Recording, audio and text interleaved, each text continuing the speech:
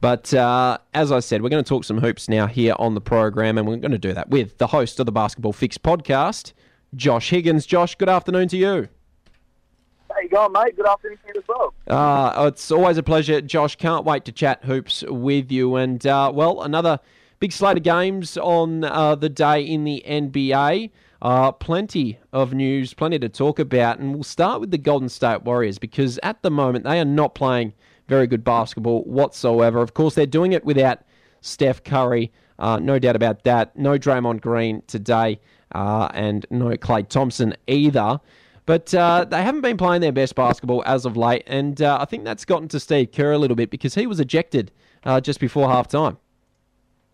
Yeah, exactly. And I think, obviously the massive thing is, like you mentioned, is the injury to Steph Curry, I think, has sort of derailed this team, and the momentum they had really coming in, looking like they were a massive chance to even win the championship about, a month ago, really. So, I think a lot of fans looking forward to when Draymond Green got back on the court, and then we obviously saw Steph Curry go down and out for the rest of the season and hopefully back to the playoffs. But, yeah, it's just the consistency of those players really not playing and being able to get those games together that's really hurting the Golden State Warriors. And, obviously Draymond Green, we know how important he is to that team, and, he was not really there for when Klay and Steph were playing together, and then, like I mentioned before, as soon as Klay and Steph are playing and Draymond's back, one of them else is out as well. So it's just been a really, really terrible luck and a terrible run for the Golden State Warriors and injuries. But I know if they get their team fully strength going into the playoffs, they can definitely do some damage as well.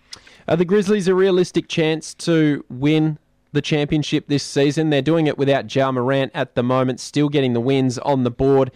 Great to see the return of Dylan Brooks as well. But do you think the Grizzlies are a realistic chance to win a title?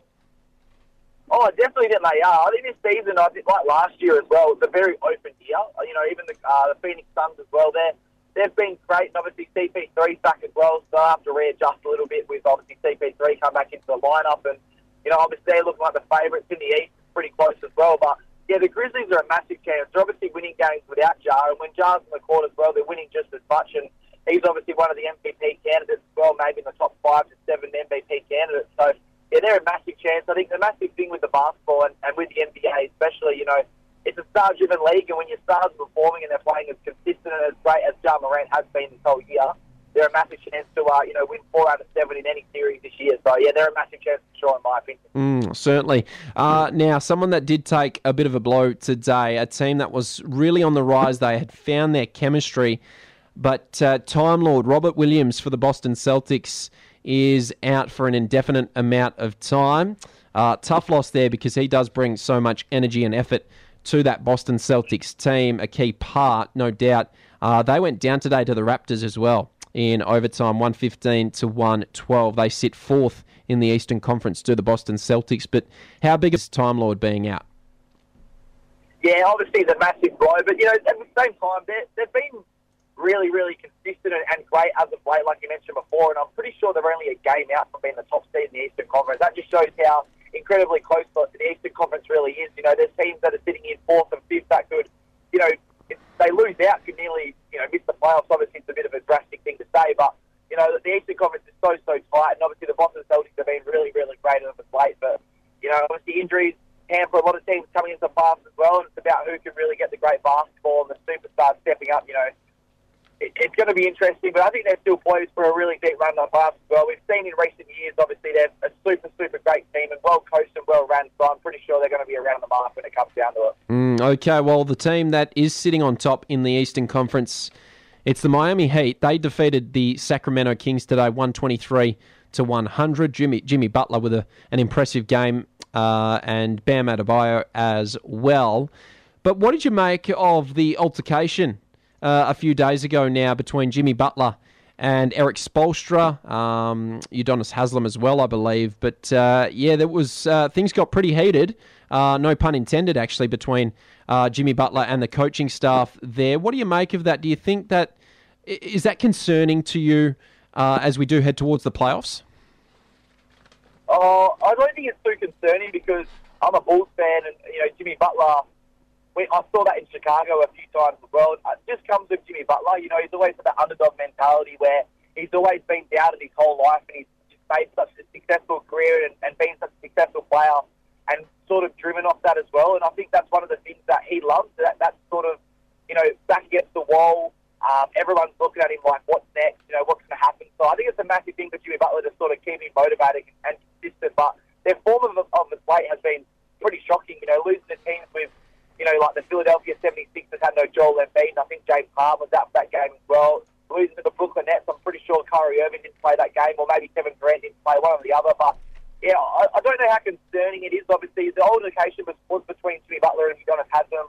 A few words were spoken, and obviously Spoelstra got pretty heated as well. But I just think Jimmy Butler's one of those players that he wears his heart on his sleeve, and those sort of players as well. They may get heated one moment, but it's all love, and it's all about basketball at the end of the day as well. So they'll be just fine, and they're looking like the team to beat in the Eastern Conference at the moment for sure. But yeah, I'm pretty excited to see what they can do later on in the playoffs for sure. What about the Brooklyn Nets? We've seen the New York mandate lifted. Kyrie Irving free to play at home games now. How scary is that for the rest of the NBA? Oh, really, really scary. Obviously, when we were talking about that mandate, I think we were seeing it was going to be maybe 4 or 5 games before the playoffs. Obviously, they've got a little bit more, not too much more, but they've got a little bit more to try and work on some chemistry as well. And we saw today or yesterday it was obviously the massive warm welcome that the Brooklyn fans gave Kyrie Irving as well. He is super, super motivated, Kyrie Irving. I have not seen this for a long, long time, and I'm really excited because he's putting some consistent and some great basketball games together. Obviously, Kevin Durant's been a superstar for so long as well, and he's really letting Kyrie Irving come into his own as well. So I'm really excited. I'm really bullish on the Brooklyn Nets as well, and maybe, hopefully Ben Simmons can get back on the court late in the playoffs as well. We don't really know too much about it, but hopefully he's a massive chance to come back, and they're looking really, really dangerous. Kyrie Irving, some of these performances he's putting up, he's only missing 4 or 5 shots a game in some of these massive 40-point performances as well. So yeah, I'm really excited to see what he can do coming into the playoffs. The Brooklyn Nets, they're looking really scary as well. Hey, Josh, before I do let you go, let's just turn our attention over to the NBL now, because the Perth Wildcats, they went down twice in round 17, but in particular the game against the Sydney Kings was pretty dreadful, as a matter of fact. They were pretty lifeless. The game was basically over by quarter time. The Wildcats didn't really show up at RAC Arena. What did you make of the Wildcats over the weekend? It's just it's a bit of an ongoing pattern, which is starting to become worse and worse as we go through the year.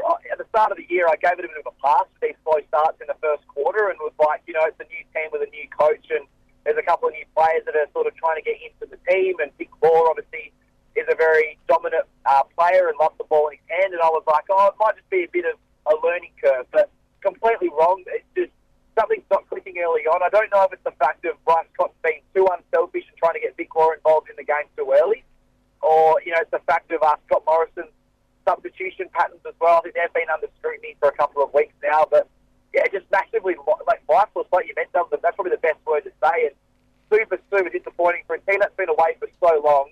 All our fans over here in Perth to be looking forward to going to Perth Wildcats game, and then to go to a game and then Perth Wildcats finish up that.